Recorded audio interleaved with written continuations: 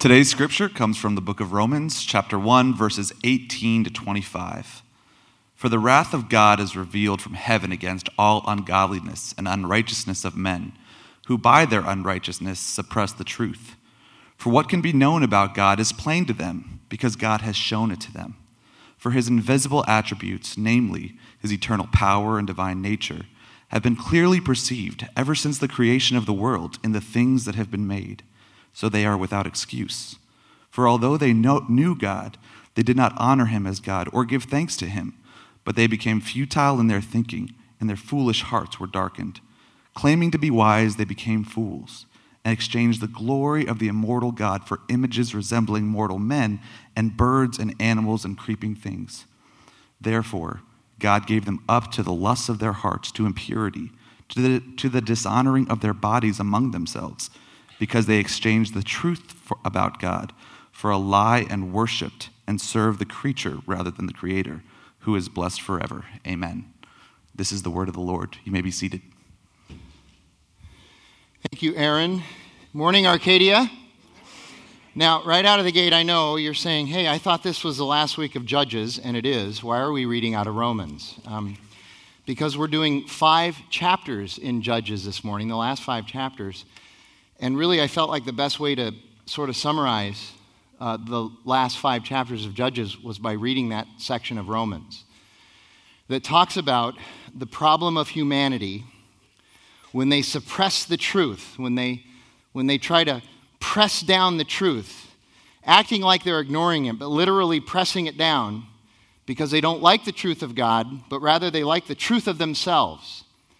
And professing to be wise, they became foolish as they walked away from God. Professing to be wise, rather than honoring the created order, we are human beings. We are part of the disordering of the created order, which causes all of our problems. And I will tell you, these 5 chapters, when we get done with these, if some of you will be wrecked because you've been wrecked by this very problem that we're going to talk about today. And those of you that haven't been necessarily wrecked, you should be wrecked by today's passage. It's a tough passage. It's going to be really hard. We have been praying redemption-wide about these 5 chapters for a couple of weeks now because we know this is going to be really hard for a lot of people. It's going to be hard for us to try to communicate this well, and it's going to be hard for us to also then help you understand that even in the midst of these stories that we see today, there is still redemption, there's still hope, and God is still on his throne, and Jesus still saves. And so as we look at these chapters today, I just want you to be thinking about that there is something that we're going to be looking toward. The first 16 chapters of Judges are mainly about the external threats to God's people. Those external threats were all brought about by their disobedience and their idolatry. They were whoring after idols, we're told in chapter 2, verse 16.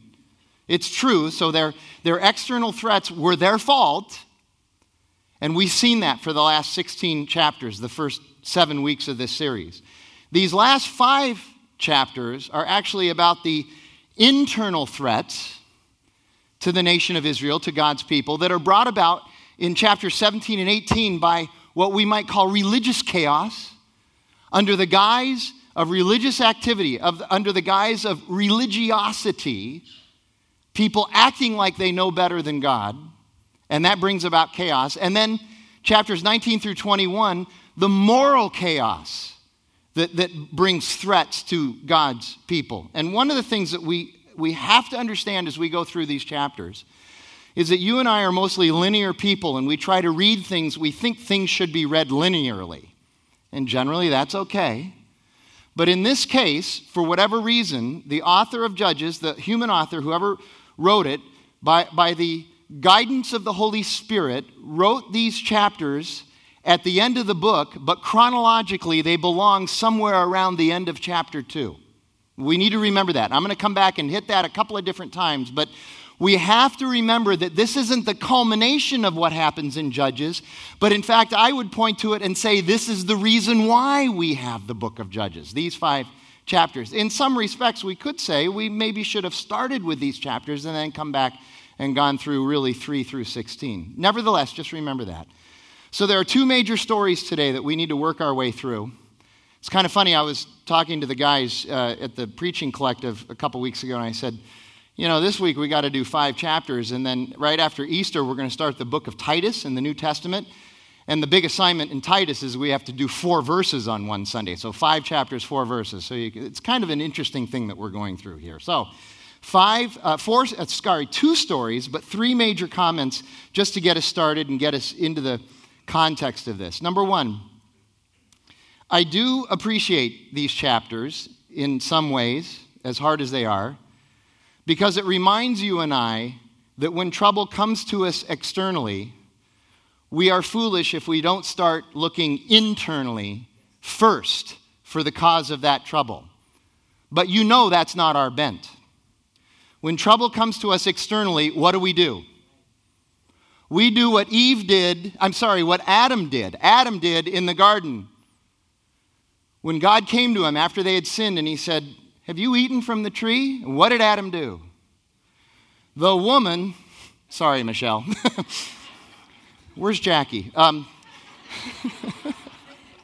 The woman you gave me.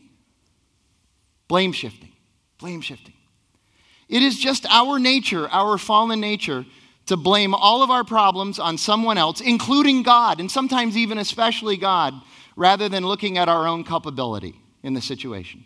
Now, I'm not saying that every time we are culpable, but I will tell you for sure we are more culpable than we think we are. And more often than we think we are. Kent Hughes says it this way: blaming God for trouble we have brought on ourselves is an age-old strategy. Second comment, these 5 chapters, I've already mentioned this, I'll mention it again, they are so shocking at times that in many respects, I don't appreciate them, and what I would prefer to do is just ask you to read them on your own and let's be done with it, and let's move on to Lent, the Lent messages. But the truth is, God put them in the Bible for a reason. And so sorting through why we need these narratives is important. And I think these narratives remind us once again of the estrangement that fallen human beings have from God. And yet in the midst of that, God's unyielding grace and love and mercy for us in the midst of all of that. And then number 3, ultimately, our problems, generally, are brought about by what Barry Webb correctly terms, and I quote, unbridled individualism and the worship of self. That's the narrative that we're going to start with today. Unbridled individualism and the worship of self. We'll see that clearly today, which really gives us our big idea. Here's our big idea: the catastrophic consequences of autonomous impulsiveness. Now, I know some of you are like, that's a lot of polysyllabic words. I said that to David Massey, and he said, I have no idea what that means. Well, he went to Phoenix Seminary. What are we going to do? He's still over there trying to figure it out. He's praying right now on the floor. Okay, you know what catastrophic consequence means, right? You know what that means. Okay. Autonomous impulsiveness. What does that mean? Autonomous meaning, here you go, I'm going to follow my heart no matter what happens to anybody else. And that's really the message of our culture. The culture really never says no matter what happens to anybody else, but that's what's implied, and that's what we're told. Just follow your heart and everything will be fine. No. These 5 chapters are about people just following their heart, and it is a mess. And some of you have been on the receiving end of people who have acted autonomously in their impulsiveness, and you know how disastrous it is. And some of you have been the purveyors of that autonomous impulsiveness. And I think we need to be reminded of how disastrous that can be. In our culture, Luke Simmons says this all the time. He's the pastor of our Gateway congregation. He says this all the time. Tyler and I talk about how our greatest idol in our culture is probably comfort. And Luke says, I don't think it is. I think our greatest idol in our culture today is this idea that I'm going to do what I want whenever I want. That's our greatest idol in this culture. And the book of Judges is all about idol worship. And so we need to talk about our idols too. So like I said, chronologically, these chapters are actually really early in the book. They're just 2 generations removed from Moses and Joshua. That's it. Maybe 50 years. And it's as if the author is saying, oh, by the way, while all this other stuff was happening in chapters 3 through 16, this also was happening. And maybe it'll help answer some of the questions we've had about chapters 3 through 16 about why? Why would this happen? And he's saying, well, here's why. The hearts of the people, as Luther would say, were curved in on themselves. The people were only concerned about themselves. They were worshiping themselves. They were acting autonomously and impulsively. And it was destroying everything. And it really helps us to understand. This is really important to understand. This passage today should help us to understand that when bad things happen, they don't just blow up out of nowhere. How often have we described when something bad, it's like, wow, I didn't see that coming. Boom! A relationship is blown up. Something else devastating happens and we go, wow, where did that come from? It just happened. No, it did not. What we need to understand is that evil has been lying there, festering from the very beginning. We just hadn't seen it, or it hadn't manifested itself in a way that we could see it yet, or we'd been deceiving ourselves, or somebody else had been deceiving us. But it doesn't just happen overnight. Somebody doesn't just get up one morning and decide, I'm going to commit adultery. They don't do that. There are several evil and wicked steps along the way. And that's just one example. All wickedness that seems to just blow up starts with that dark seed that we have in our heart. Evil does not just suddenly pop up. There are evil roots. The knowledge of the sin and the consequences going to take time to manifest. But it's there from the start. And so what we need to do is we need to be alert and discerning. We're told in the New Testament, test the spirits. Be alert and discerning even when you're sure that somebody has the greatest of intentions. Jesus said this in the Sermon on the Mount. He said, it's written, you're not supposed to commit adultery. But I say to you, if you look at another woman with lust in your heart, you have already committed adultery. That's what he's saying. He's saying, listen, the physical act of evil starts with the evil in our heart that's there from the beginning. It's why we need Jesus, y'all. We can't do this on our own. There's no way we can do it. Well, let's get started. It's chapter 17, verses 1 through 6. By the way, don't worry, I'm not reading all 5 chapters. I'll summarize some. So there was a man of the hill country of Ephraim, whose name was Micah, not Micah the prophet. And he said to his mother, the 1,000 pieces of silver that were taken from you, about which you uttered a curse, and also spoke it in my ears, behold, the silver is with me, I took it. So he ripped his mother off for 1,100 pieces of silver. She said, cursed be that man, hope God smites him. And he's like, that's me, Mom. Here's your money back. Okay? And his mother said, blessed be my son by the Lord. Reverse the curse. And he restored the 1,100 pieces of silver to his mother. And his mother said, I dedicate the silver to the Lord from my hand for my son to, here you go, to make a carved image and a metal image. Now therefore I will restore it to you. So when he restored the money to his mother took 200 pieces of silver and gave it to the silversmith, who made it into a carved image and a metal image. She's making an idol. She's not supposed to do that. And it was in the house of Micah. Now watch what happens. And the man, Micah, had a shrine. These are God's people. Yahweh, the whole thing, the Mosaic law, all that stuff. Forget about it. He made a shrine, and he made an ephod, which is that tunic that the high priest is supposed to wear. We talked about that in the past. And household gods. He also made a bunch of other gods. And ordained one of his sons who became a priest. Not even a Levite. Only a Levite's supposed to become a priest. And then look at verse 6. In those days, there was no king in Israel. In other words, nobody recognized that God, the Lord, was king. And everyone did what was right in his own eyes. The the title of the message today is Right in Our Own Eyes. That's what happens. God says, hear me on this. God says this, worship me as I am, not as you want me to be. Worship me as I am, not as you want me to be. But Micah and his family decided to worship a God of their convenience, a God that was created in their own image. The old Luther quote, God created man in his image, and we've been returning the favor ever since.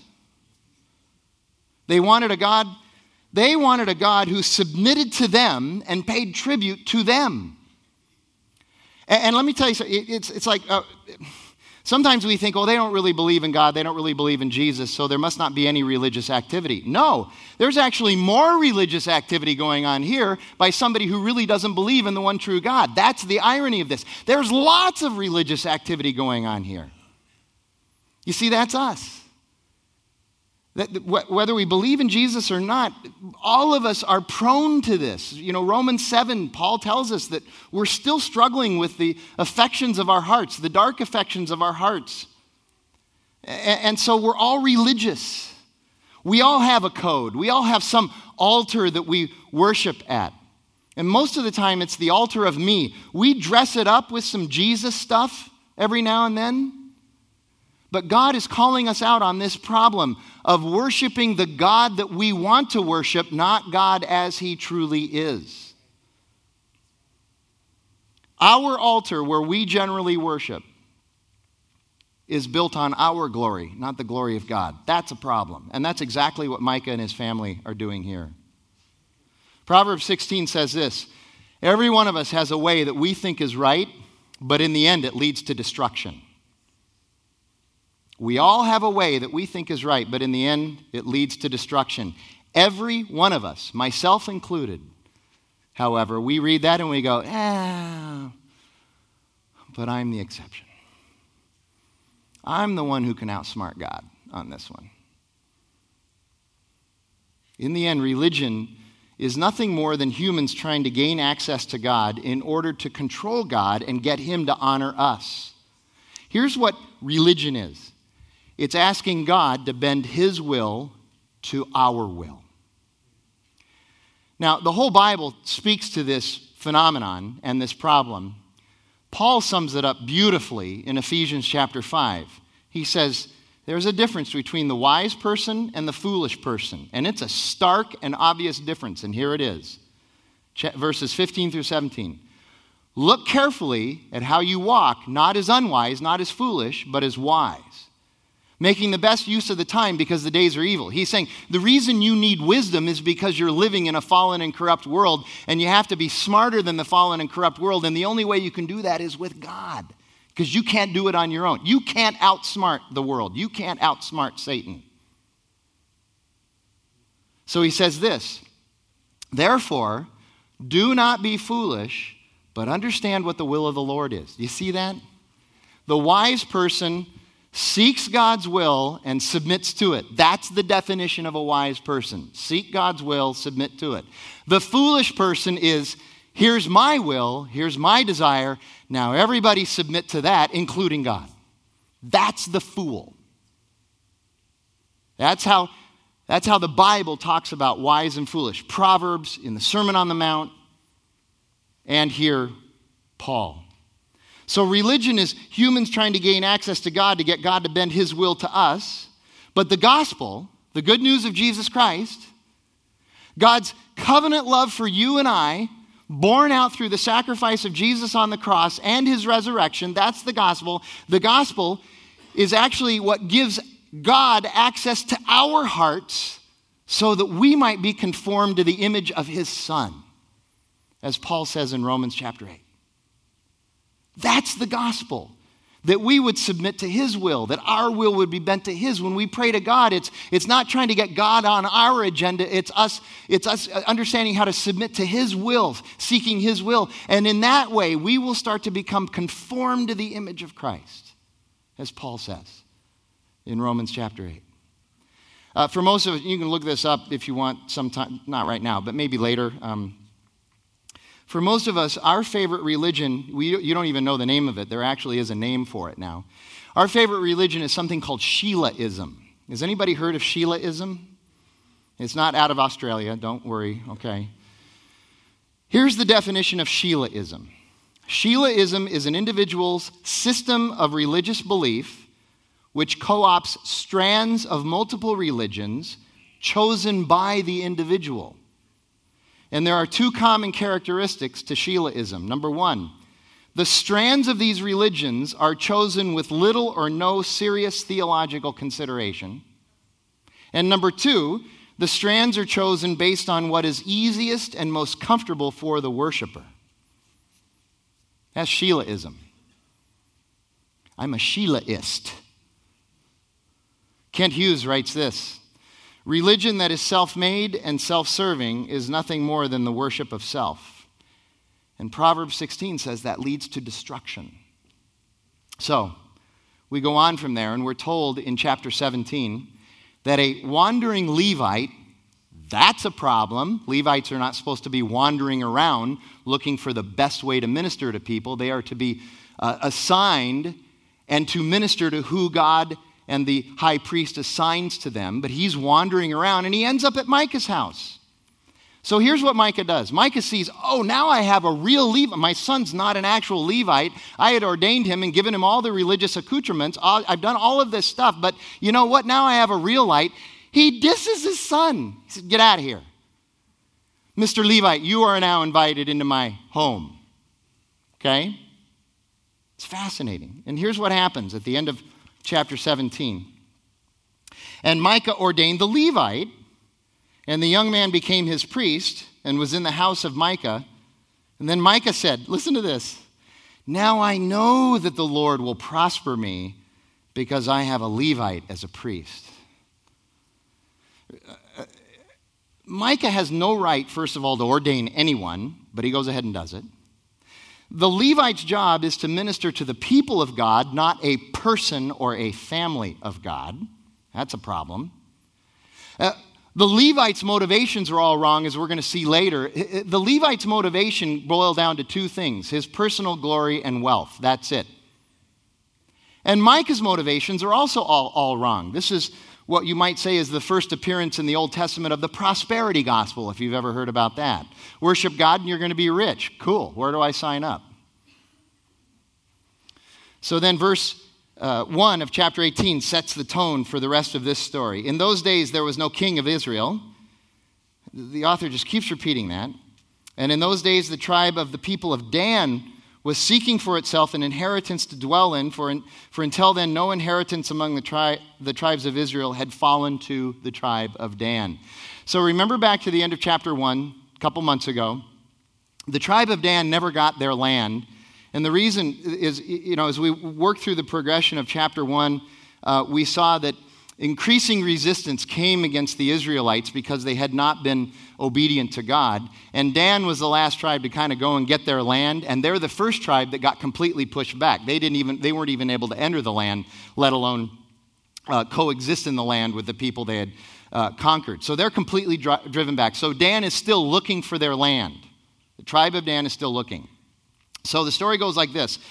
They take 5 Danites and they send them out to spy out some possible land. So it's a mission of just kind of trying to figure out where they're going to go. And they head way north from where their tribe had been kind of hanging out in tents. So they head north, and along the way, they go through the hill country of Ephraim, and they run into Micah's land, and they run into Micah's Levite priest. Micah's nowhere around. And the priest tells the Danites, the 5 Danites, about Micah's wealth, and he shows them the religious accoutrements, and they talk to the Levite, and they get the lay of Micah's place. And then from there, they move on to go further to look for land. And they finally came to a town called Laish, which is in the far north of Israel. And the people there, they discerned, as they watched the people of Laish, they said, these people are wealthy and vulnerable. Wealthy and vulnerable. They're ripe for the pickings. Now remember, God is nowhere in this text, but he's watching. We're told he's watching. He's not condoning any of this, but he's watching. So the 5 Danites go all the way back down, to where the other Danites are. They grab all the warriors of Dan, 600 warriors of Dan, and they start the trek back to Laish to take Laish. And on the way, of course, they run back into Micah's house, where the priest is there again, but not Micah. Let me read chapter 18, verses 16 through 20. Now the 600 men of the Danites, armed with their weapons of war, stood by the entrance of the gate at Micah's home. And the 5 men who had gone out to scout the land went up and entered the home of Micah, and they took the carved image, they took the ephod, and they took the household gods, and they took the metal image. They stole all of his religious accoutrement, while the priest stood by the entrance of the gate with the 600 men armed with weapons of war. And when these went into Micah's house and took the carved image, the ephod, and the household gods, and the metal image, the priest said to them, as they're walking back out, he said to them, "What are you doing?" And they said to the priest, "Keep quiet, put your hand on your mouth, and come with us, and be to us a father and a priest. Is it better for you to be a priest to the house of one man, or to be the priest of a tribe and a clan in Israel?" So the priest's heart was glad. And he took the ephod and the household gods and the carved image and went along with the people. He went along with the Danites. So now it's clear. The priest's only motivation for doing ministry was his personal glory and wealth. That might be a problem. That could be a problem. Micah finally comes home, realizes what's happened.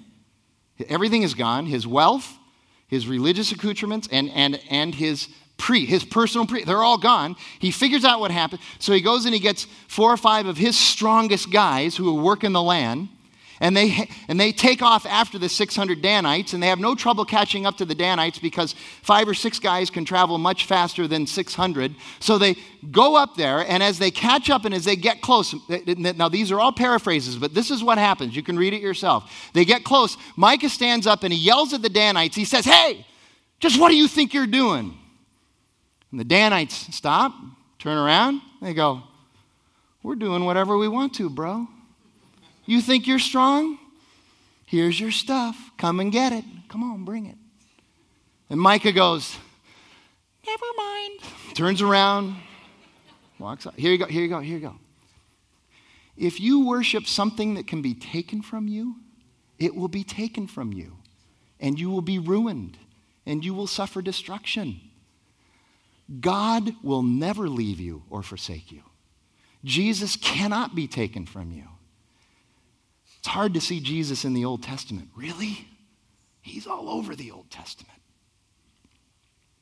So, the Danites with their priests and their religious stuff and their money, they go and they conquer Laish. Look at the last part of 18, starting with verse 27. But the people of Dan took what Micah had made and the priest who belonged to him, and they came to Laish, to a people quiet and unsuspecting, and struck them with the edge of the sword and burned the city with fire. And there was no deliverer for Laish because it was far from Sidon, and they had no dealings with anyone. It was in the valley that belongs to Beth Rehob. Then they built the city and lived in it, and they named the city Dan, after the name of Dan, their ancestor, who was born to Israel. Have you ever looked at a map of the Old Testament and you see that city of Dan on there? I can't help but look at that city now on the map and think that was once called Laish, and everybody gave their life for this. But the name of the city was Laish at the first, and the people of Dan set up the carved image for themselves, and Jonathan, the son of Gershom, son of Moses. That's how we know that this is close to that time. And his sons were the priests of the tribe of the Danites until the day of the captivity of the land.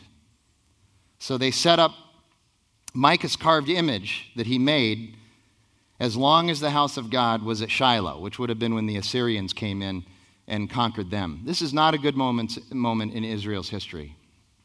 And in the end, doing what is right in their own eyes leads to a self-deluded narcissism that not only seems excusable, but it seems like it's the right thing to do. They're so narcissistic, but they went beyond just being able to make an excuse. They said, no, this is the right thing to do. As bad as that story is, it's not even half as bad as the next story, starting in verse 19. This is shocking, what we'll get into here. In those days, when there was no king in Israel, see how he keeps repeating that, a certain Levite was sojourning in the remote parts of the hill country of Ephraim, who took to himself a concubine from Bethlehem in Judah. And his concubine was unfaithful to him, and she went away from him to her father's house at Bethlehem in Judah. And she was there for 4 months. So there's no king, no God. No one's listening to God. No one's in relationship with God. How far has the nation fallen? In just a few short years, how far has the nation fallen? The nation has fallen so far that a Levite, a holy dude, takes a concubine, a mistress, and doesn't even bother marrying her. Regular dudes aren't supposed to do that in Israel. But here you have a priest doing this, okay? And she's unfaithful to him. Well, why not? He won't marry her. He won't commit to her. A little jab there, guys. All right? Why not? You know? And then she leaves and goes to her father's house. So after 4 months, he decides, I kind of miss having her around. So he goes all the way down to her father's house. And it's so odd once he gets there, because he gets to the father's house, no mention of the woman is made, but instead the father and this Levite start to party for day after day after day after day after day. They're just having a party, one day after another. And she's never mentioned until it's time to leave, and he says, okay, we're leaving, and she goes with him. And they're traveling, but they had left late, so they had a little problem about where they were going to stay. And so they go by a town called Jebus. Jebus is a town that at this time was inhabited by non-Israelites. It was inhabited by foreigners. But Jebus would eventually become the city of David. It would eventually become Jerusalem. But they had to pass by it because they knew they probably wouldn't be welcome there as Israelites. So they pass by it and they go to a town of Gibeah, which was part of the tribe of Benjamin. So they finally get to Gibeah and they say, okay, these are our people. These are our kinsmen. Surely we'll find some hospitality and a place to stay here. So they go into the center of town and they're looking around and everybody's ignoring them. Nobody will give them any hospitality. And so they're sitting in the center of town. It's dark. It's late. Nobody's around, and we're told that a sojourner in Gibeah walks through the center of town. Now, what's a sojourner in Gibeah? A sojourner in Gibeah is a non-Israelite, a foreigner, who went to Gibeah to look for work, found work, and is now living in Gibeah among the Israelites and working, probably temporarily, maybe for a few months or maybe a couple of years, but he's living there, and he walks through, a foreigner, and he sees these two Israelites, and he says, would you like a place to stay tonight? So he's hospitable to them.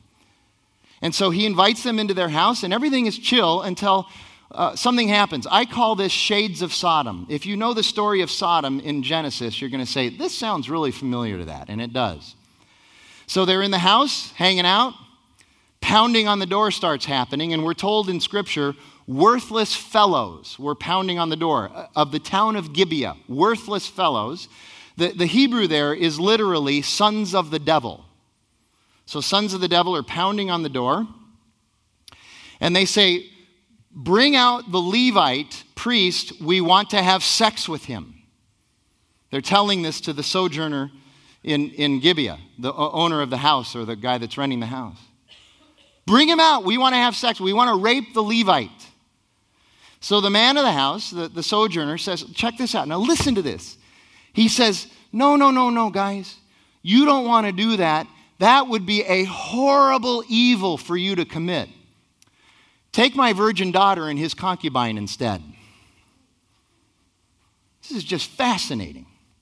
So they're going back and forth, and the Levite, who has been conspicuously unavailable up until this point in the story, the Levite grabs his concubine in the middle of this, pushes her out the door, they close the door, and these worthless fellows abuse his concubine all night long. And then they leave. She crawls all the way back to the doorway of the house. That's as far as she can go before she collapses. Let me tell you something. This is hard to read. For some of you, this is really, really hard to listen to. It's hard to teach and to preach on. It's hard stuff. I know for a fact that there are people in this room who have trouble sleeping at night because this conjures up some really tough memories. There are people in this room who have been abused physically, verbally, sexually. This is hard. And you're listening to this and you're saying, why is this in the Bible? Why is this in this holy book? Why would God allow this to happen? I don't quite know. I know it's there for a reason because God put it there. And maybe it's this. Maybe it's this. I've been studying this whole idea of rape culture. I've been reading a lot about it. It is fascinating how many people are raped and abused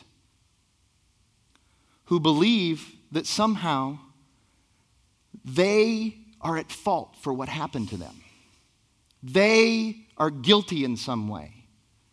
And the shame that they feel is palpable, even though this was done to them by someone autonomously acting impulsively. And maybe this is in here to let you know you're not guilty. And it was wrong. And I know the first words out of your mouth is, then why doesn't God do something about it? He is. He has, and he will. He did something about it at the cross, and this thing ain't over yet. And maybe this is also in the Bible for this reason.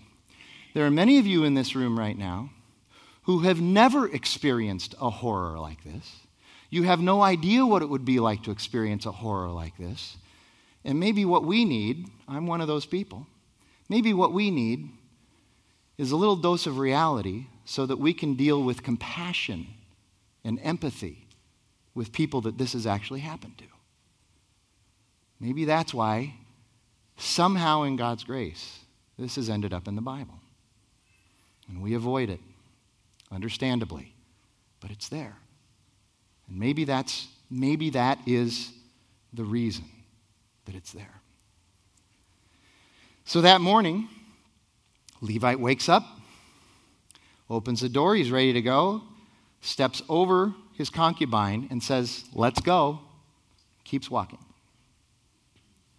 Realizes she's not coming, so he goes back, picks her up, throws her over one of his donkeys sideways, and off they go. And when he gets home, you think it's bad so far. When he gets home, he takes a large knife and he cuts his concubine's body into 12 pieces and sends it out to all the people in Israel, all the different areas of Israel, to all the different tribes, in order to rile them up against the Benjaminites, against the tribe of Benjamin. This will rile them up. You open up a package and it's a body part, that's going to rile them up. Chapter 19, verse 30.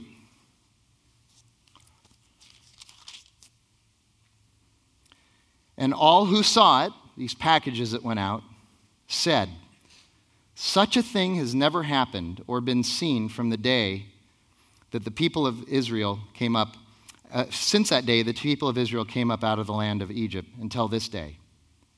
Consider it, take counsel, and speak. So now chapter 20 is a very long chapter.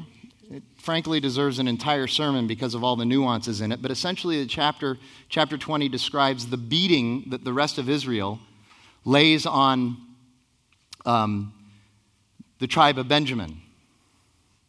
It isn't easy, though. Israel had 400,000 warriors. The tribe of Benjamin, men, women, and children, was only about 25 or 26,000 people. 50,000 people died in this civil war. 25,000 Israelites, 25,000 Benjaminites. So it wasn't a rout. It wasn't easy. It took them a long time to be able to beat the Benjaminites. But I want to give you one clear point of the evil nuance that we do find in this chapter. Again, just to help us to become good readers. Chapter 20, verses 1 through 7. Listen to this. Then all the people of Israel came out from Dan to Beersheba, including the land of Gilead. And the congregation assembled as one man to the Lord at Mizpah. And the chiefs of all the people, of all the tribes of Israel, presented themselves in the assembly of the people of God, 400,000 men on foot that drew the sword. Now the people of Benjamin heard that the people of Israel had gone up to Mizpah, so they began to prepare for war. The Benjaminites did. And the people of Israel said, "Tell us, how did this evil happen?" And the Levite, the husband, quote, of the woman who was murdered, he wasn't her husband, of the woman who was murdered, answered them and said, "I came to Gibeah that belongs to Benjamin, I and my concubine, to spend the night.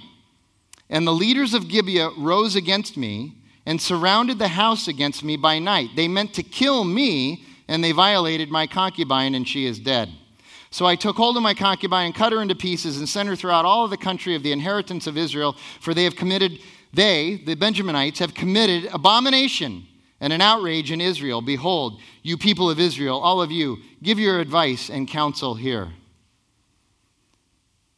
So here's what I would call the nuance of manipulation. Does anybody see the manipulation here by this guy? Anybody see it? He says the leaders of Gibeah came. No. These were worthless fellows. They weren't the leaders of the town. They came to kill me. No, they came to have sex with you. I'm sure it wouldn't have been pleasant for you. Nevertheless, they didn't come to kill you, so you lied there to feed on the emotions of the people. And they violated my concubine. But who's the one that threw the concubine out in the first place? He did. You ever heard the term victim righteousness? Kind of a big deal in our culture today now. Victim righteousness. I've been a victim. See how hard this is to preach? I just talked about genuine victims. And now we're talking about a guy who wants all the righteousness of being a victim, but he's not a victim himself. His wife, his concubine, was the victim. But he says, "Oh no, I'm going to take all of that glory due to my concubine and bring it to me. I've been victimized here, and here's what victim righteousness says. Therefore, I've been a victim, therefore you have to do what I say. You must do what I say." But notice how he manipulates it. Now, consider this and give me some counsel. Well, what do you think they're going to say? They've got their swords already. Let's go get them. That's what they're going to say. Here's the big idea: the catastrophic consequences of autonomous impulsiveness. How many of you have been on the receiving end of someone who only does what is right in their own eyes? How many of you have suffered the consequences of someone autonomously acting impulsively? This is reality. This points to something bigger than us. This is why we need a true judge, a true deliverer, a true savior, the perfect one who went to the cross on our behalf because he loves us so much that we can't save ourselves, but he's going to do it for us. And then he's risen from the dead, and he's alive today. And that's where we find our deliverance. That's where we find our justification. That's where we find our righteousness. That's where we take our suffering. That's where we find hope and peace and grace and love and mercy, is in the person of Christ. This passage again points us to the reality and the person of Jesus Christ, who is alive and lives with us today. He's alive, not alive. Sorry about that. I teach public speaking. Isn't it ironic? So he rallies 400 Israelites against Benjamin. In the end, 25 Benjaminites are killed, men, women, and children. Only 600 Benjaminite men remain alive, and now they're living in the hills of Ephraim. They've run, and they don't have any wives. And so now the Israelites are going, "Oh no, what have we done? We've killed all the women of the tribe of Benjamin. Now the Benjaminite men don't have any women to make more babies with. We're going to lose an entire tribe of Israel. What have we done? God, why have you allowed this to happen?" Literally, that's what they say. So they go, "Well, we got to find 600 wives for these guys. We just killed their whole city. We got to find 600 wives for them." So now the story gets even worse. Look at chapter 21, verses 1 through 7. Now the men of Israel had sworn at Mizpah, none of us shall give our daughter in marriage to Benjamin, so they can't give their daughters. And the people came to Bethel and sat there until evening before the Lord. And they lifted up their voices and wept bitterly. And they said, "O Lord, the God of Israel, why has all this happened in Israel, that today there should be one tribe lacking in Israel?" And the next day the people rose early and built there an altar and offered burnt offerings and peace offerings. And the people of Israel said, "Which of all the tribes of Israel did not come out in the assembly of the Lord? For they had taken a great oath concerning him who did not come up to the Lord at Mizpah, saying, he shall surely be put to death. And the people of Israel had compassion for Benjamin their brother, and they said, one tribe is cut from Israel this day. What shall we do for wives for those who are left, since we have sworn by the Lord that we will not give them any of our daughters for wives? And so to console themselves, here's what they did. To console themselves, they figure out that the town of Jabesh Gilead didn't send anybody to help them with this war. So they set out to another Israelite town, Jabesh Gilead, a town of about 10,000 people. They go to kill them to make them feel better about all the Benjaminites they've killed. Literally, that's what they did. We're going to go kill you to make us feel better about killing them. That's literally what they did. So they kill everyone in Jabesh Gilead, 10,000 people, except 400 virgin women. Now, I'm not sure how they figured all that out, but they had 400 virgin women left. And so they take those 400 virgin women to the 600 Benjaminite men, and they go, there you go. And then some guy with a green visor on and a CPA license, he goes, wait a minute, the math doesn't work. We're still 200 short. So they go, now what do? We need 200 more. Well, don't worry about it. Here you go. Chapter 21, starting in verse 16. Then the elders of the congregation said, what shall we do for the wives for those who are left, since the women are destroyed out of Benjamin? And they said, there must be an inheritance for the survivors of Benjamin, that a tribe not be blotted out from Israel. Yet we cannot give them wives from our daughters, for the people of Israel had sworn, cursed is he who gives a wife to Benjamin. So they said, behold, there is a yearly feast of the Lord at Shiloh, which is north of Bethel, on the east of the highway that goes up from Bethel to Shechem, and south of Lebonah. And they commanded the people of Benjamin, saying, go and lie in ambush in the vineyards and watch. If the daughters of Shiloh come out to dance in the dances, then come out of the vineyards and snatch each man his wife from the daughters of Shiloh and go back to the land of Benjamin. So they said, we'll solve the other 200, we'll just kidnap these women. It's fascinating, isn't it? Then, verse 23. And the people of Benjamin did so, and took their wives according to their number, from the dancers whom they carried off. Then they went and returned to their inheritance, and rebuilt the towns and lived in them. And the people of Israel departed from there at that time, every man to his tribe and family, and they went out from there, every man to his inheritance. That word inheritance is used twice. In the last line of the book of Judges, in those days there was no king in Israel, and everyone did what was right in his own eyes. Believe it or not, in verses 23 and 24, that's where you see that glimmer of hope. Even these guys had an inheritance and had a hope. They still had their inheritance. I know this is really hard to remember. But the presence of chaos does not necessarily mean that God is absent. The presence of chaos does not necessarily mean that God is absent. They still had a future with God.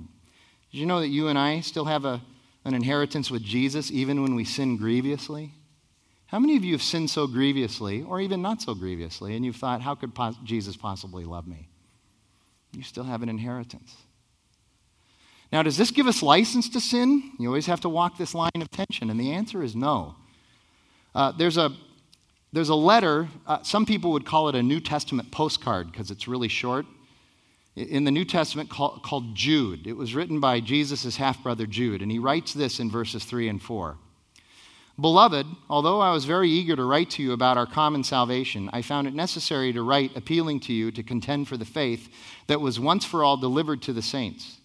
For certain people have crept in unnoticed, who long ago were designated for this condemnation, ungodly people, here you go, who pervert the grace of our Lord into sensuality and deny our only Master and Lord Jesus Christ. He's saying people who use the grace of God as a reason or an impetus to go ahead and sin all you want, you're perverting the grace of God and you're denying Jesus by doing that.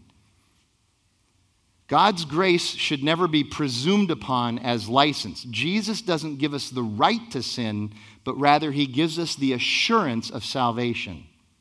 He gives us the assurance of salvation. And that should result in gratitude and not entitlement. Right now, somebody might be going, how's Frank going to save this? I'll do my best. 3 things to know as we walk out of here, actually, as we go into our time of response. Number 1, outward gains often come at the expense of inward losses, and inward gains often come at the expense of outward losses.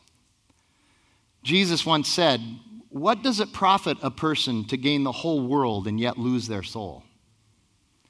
He's saying, be careful of outward gains when they destroy your soul. He's also saying, if you invert that saying, he's also telling us that sometimes the only way that we're going to have inward soul gains is if we forsake some of the outward stuff that we would ordinarily be pursuing and desiring.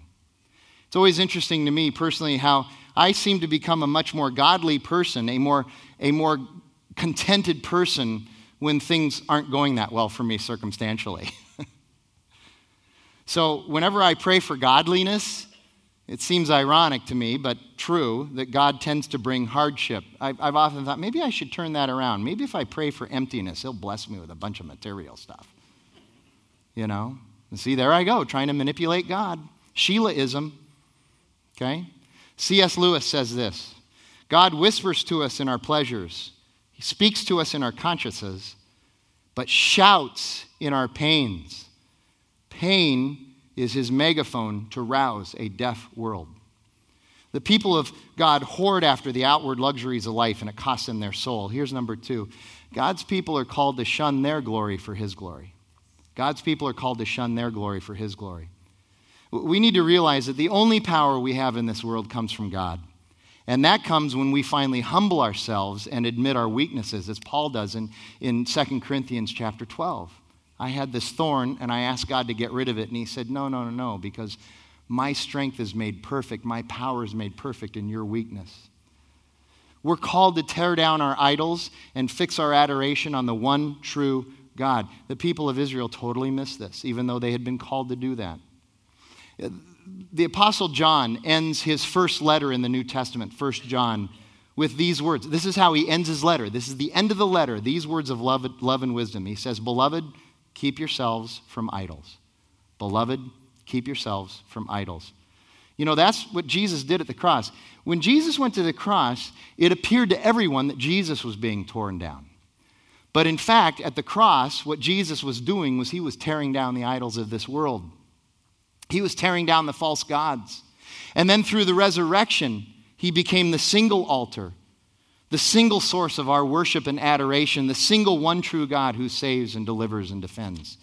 And finally, number 3, remember, the more thankful we are to God, the less we're going to take credit for our blessings and our success, the less we will forget what he has done for us, and the less we will look to other gods and idols for our identity and fulfillment. Let me tell you something. Repentance beats whining every time. We are prone to whine, and what we need is repentance. Repentance beats whining every time. God's people constantly forgot God, and therefore they were never grateful for what God had done for them. He had brought them out of the land of slavery and into the land of milk and honey. They forgot him, and look what happened to him. You and I can never forget Jesus. We can never forget what he's done for us. And it's why every week we serve communion here. And so I'd like the communion servers to please come forward. Today, I want you to respond today. We talk about our response by taking communion together, coming to the Lord's table. We give if we're prepared to give. We sing a song, and we're going to do all of that today. But today, especially, I fear that even though it's just once a week, even though it's still weekly, and I just fear that we start to get robotic about taking communion. Remember Jesus this morning as you take communion. The point of this is to remember him so that we're grateful for what he's done and proclaim him and his death until he comes again. Also during this time, we'll have elders and deacons and pastors in the corner to pray with you. If you'd like prayer this morning, let me pray and we'll get started with all of that. Lord God, we thank you for your grace and your truth. And God, we grudgingly thank you for this text today, as dark and as difficult as it is, because it points us to you and your Son. Let us be reminded every single day. Let us preach the gospel to ourselves every single day. We ask it in Jesus' name. Amen.